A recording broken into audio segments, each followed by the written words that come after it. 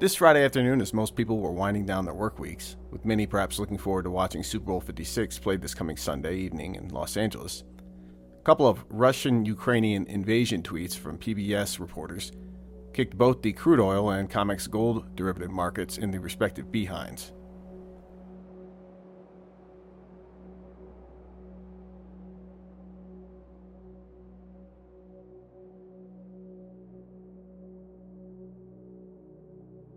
U.S. National Security Advisor was quick to follow up with the following statements in a televised press conference. As we've said before, we are in the window when an invasion could begin at any time should Vladimir Putin decide to order it. I will not comment on the details of our intelligence information, but I do want to be clear. It could begin during the Olympics, despite a lot of speculation that it would only happen after the Olympics. As we've said before, we are ready either way, should Russia choose to take military action. Our response would include severe economic sanctions, with similar packages imposed by the European Union, the United Kingdom, Canada, and other countries. It would also include changes to NATO and American force posture along the eastern flank of NATO, and it would include continued support to Ukraine. If Russia proceeds, its long-term power and influence will be diminished, not enhanced, by an invasion. It will face a more determined transatlantic community. It will have to make more concessions to China. It will face massive pressure on its economy and export controls that will erode its defense industrial base. And it will face a wave of condemnation from around the world. If, on the other hand, Russia truly seeks a diplomatic outcome, it should not only say so, it should pursue that diplomatic outcome. We are prepared to do that. We have put concrete proposals on the table. They are now out there for the world to see. We're prepared to engage on them and to discuss the principles and parameters of European security with our European partners and with Russia. Any American in Ukraine should leave as soon as possible, and in any event in the next 24 to 48 hours. We obviously cannot predict the future. We don't know exactly what is going to happen, but the risk is now high enough, and the threat is now immediate enough, that this is what prudence demands. If you stay, you are assuming risk, with no guarantee that there will be any other opportunity to leave, and no prospect of a U.S. military evacuation in the event of a Russian invasion. If a Russian attack on Ukraine proceeds, it is likely to begin with aerial bombing and missile attacks that could obviously kill civilians without regard to their nationality. A subsequent ground invasion would involve the onslaught of a massive force. With virtually no notice, communications to arrange a departure could be severed and commercial transit halted. No one would be able to count on air or rail or road departures once military action got underway. Now again, I'm not standing here and saying what is going to happen or not happen. I'm only standing here to say that the risk is now high enough and the threat is immediate enough that prudence demands that it is the time to leave now, while commercial options and commercial rail and air service exist while the roads are open. The President will not be putting the lives of our men and women in uniform at risk by sending them into a war zone to rescue people who could have left now but chose not to. So we are asking people to make the responsible choice. With that, I'm happy to take your questions. Yeah. Only 2 days ago, Reuters reported that the European Central Bank is preparing banks for a possible Russian-sponsored cyber attack, as the region braces for a possible financial fallout and conflict. Britain's National Cybersecurity Center warned large organizations to bolster their cybersecurity resilience amongst the deepening tensions over Ukraine. Britain's Financial Conduct Authority said it was contacting financial firms to draw their attention to NCSC's warning. The White House has also blamed Russia for the devastating NotPetya cyber attack in 2017, when a virus crippled parts of Ukraine's infrastructure, taking down thousands of computers in dozens of countries. Highlighted in this article, the fourth image slide was a picture displaying a message demanding Bitcoin as a ransom payment on an ATM monitor at a branch of Ukraine's state-owned Ashan Bank after Ukrainian institutions were hit by a wave of cyber attacks in Kiev, Ukraine, June 27, 2017.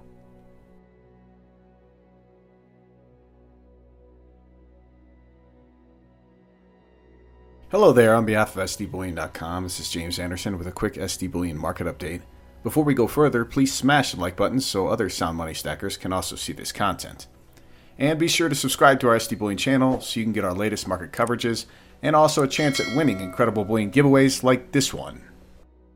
Raise your hand if you like free stuff. We were going to give away a free tube of the brand new 2022 Silver Eagle coins. Then we said, nah, make it 25 tubes. SD Bullion is at it again with the Silver Eagle Monster Box sweepstakes. How many coins are in a Monster Box? Let's just say one lucky participant is going to be showing off their best celebratory dance moves with 500 shiny new Silver Bird friends. So head over to sdbullion.com/sweepstakes for your chance to win. Click the link below to enter our new 500-ounce American Silver Eagle coin Type 2 giveaway contest. And good luck to all of you who take part. Turning to monetary precious metals trading action for the week, bolstered by the aforementioned escalating Russian invasion reports, as well as, again, higher than expected consumer price inflation data reported yesterday. Both the silver spot price and gold spot price rose in trading this week, with the gold-silver ratio falling below 79. The silver spot price closed the week just over $23.50 an ounce, with gold closing above an important $18.50 an ounce level, and possibly breaking a technical resistance zone that gold has been consolidating within over the last year and a month of time. It'll be important to see a strong follow-up by gold in this coming Sunday night and Monday's COMEX trading session. On this coming Monday as well, the Fiat Federal Reserve will hold a meeting just before noon under expedited procedures, a review and determination by the Board of Governors on the advance and discount federal fund rates to be potentially raised. We'll see if any news or market-moving events come forth next Monday from this meeting. Turning to supposed price inflation data from January 2021 to January 2022, which came in higher than expected yesterday, we're going to again go over just a few important reasons why this will likely be persistent and growing yet still in terms of inflation, at least until something breaks in the financial markets and another deflationary run for liquidity event returns. Charlie Bilello points out some eye-watering price escalations year on year, and the most important of which is the understated lie about the price increase of shelter by the U.S. government's Bureau of Labor and Statistics. He cites that shelter is the single biggest component of the BLS's Consumer Price Index, or CPI, report.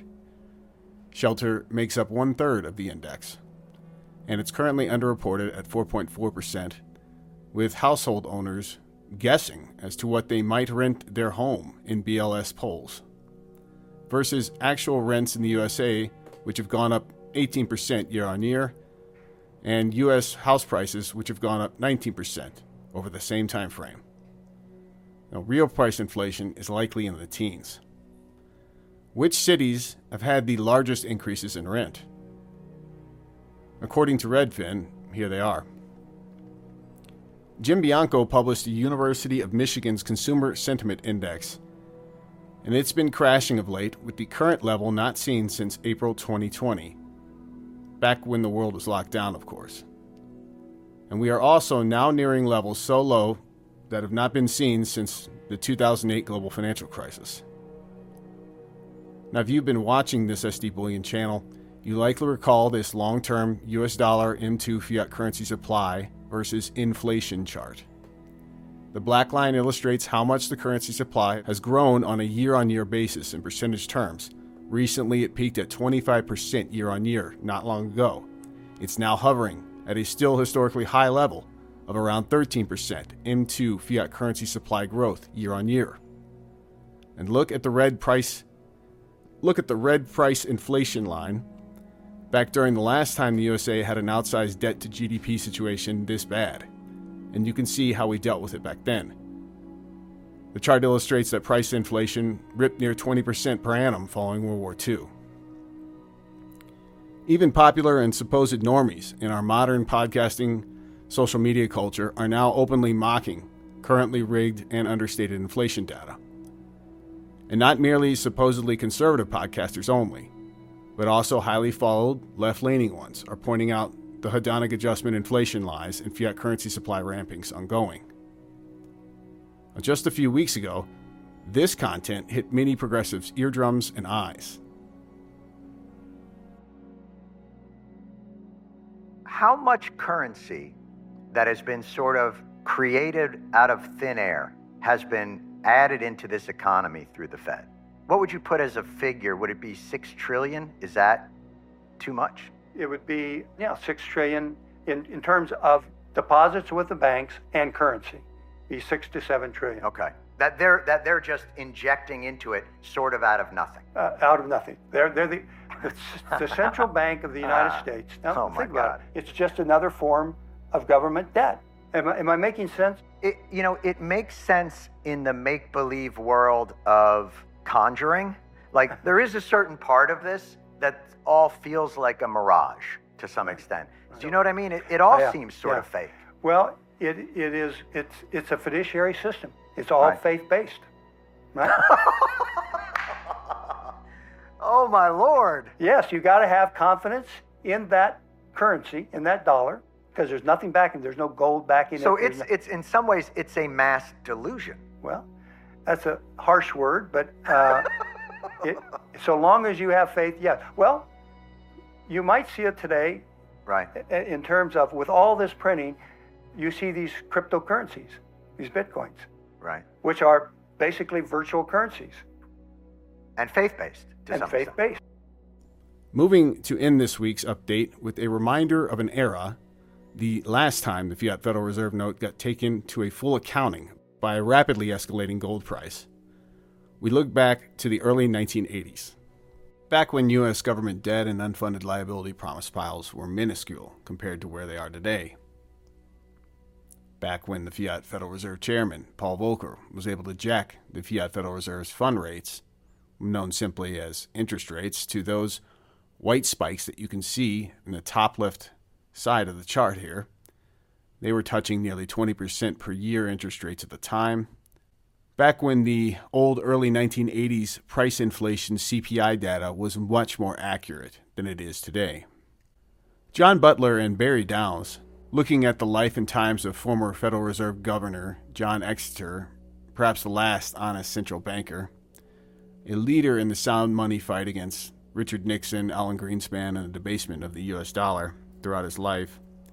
The source material for the following I'm going to read to you is from John Exeter's collected papers and works, the personal experiences, diary entries, and recollections of the author, and interviews with former colleagues, friends, and family of John Exeter's.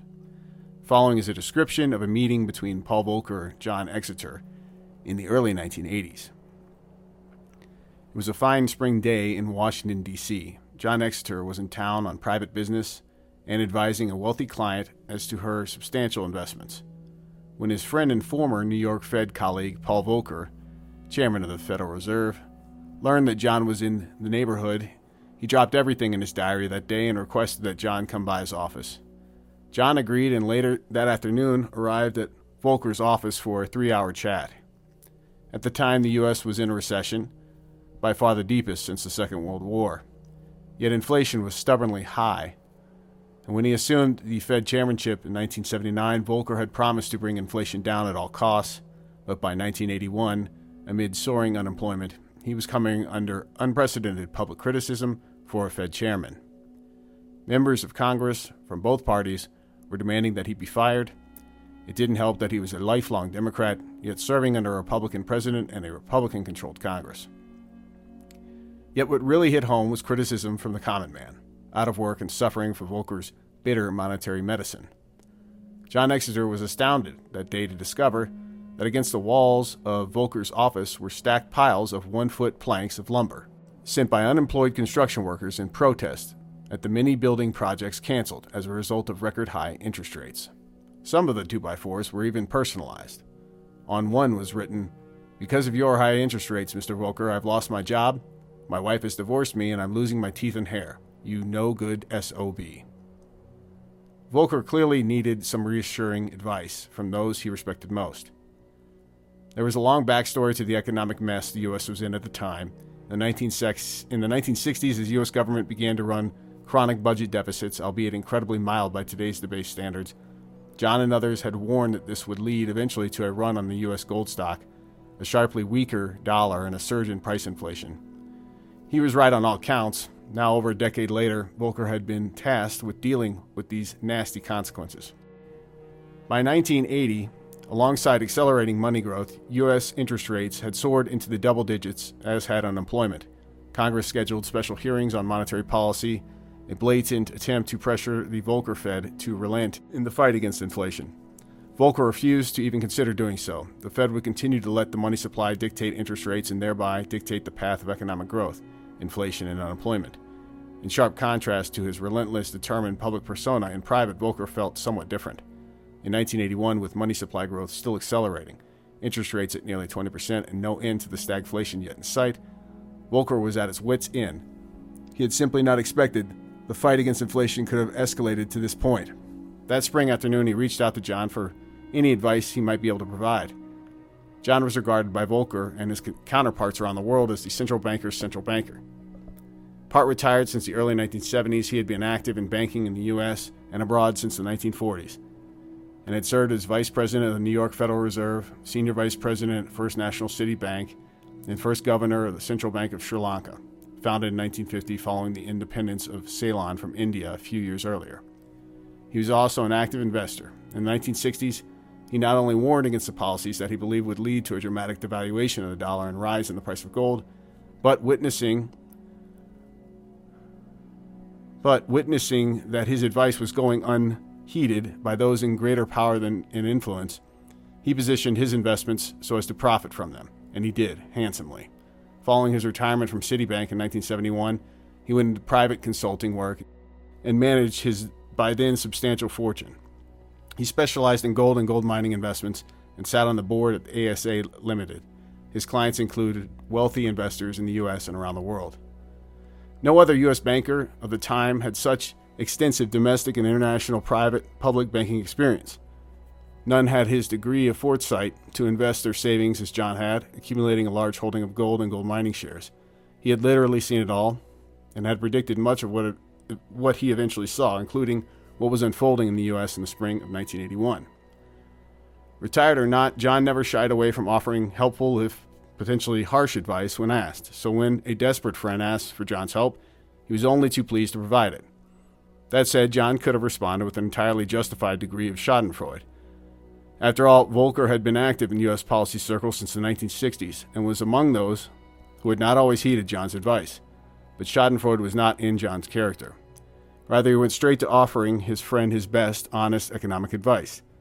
He suggested to Volcker that, in his view, he had already restored the Fed's credibility as an inflation fighter, that money supply growth would soon begin to trend lower, and that the battle, as it were, had now been won, and it was the time for the Fed to start easing interest rates to stabilize the economy. Volcker found it hard to believe what he was hearing.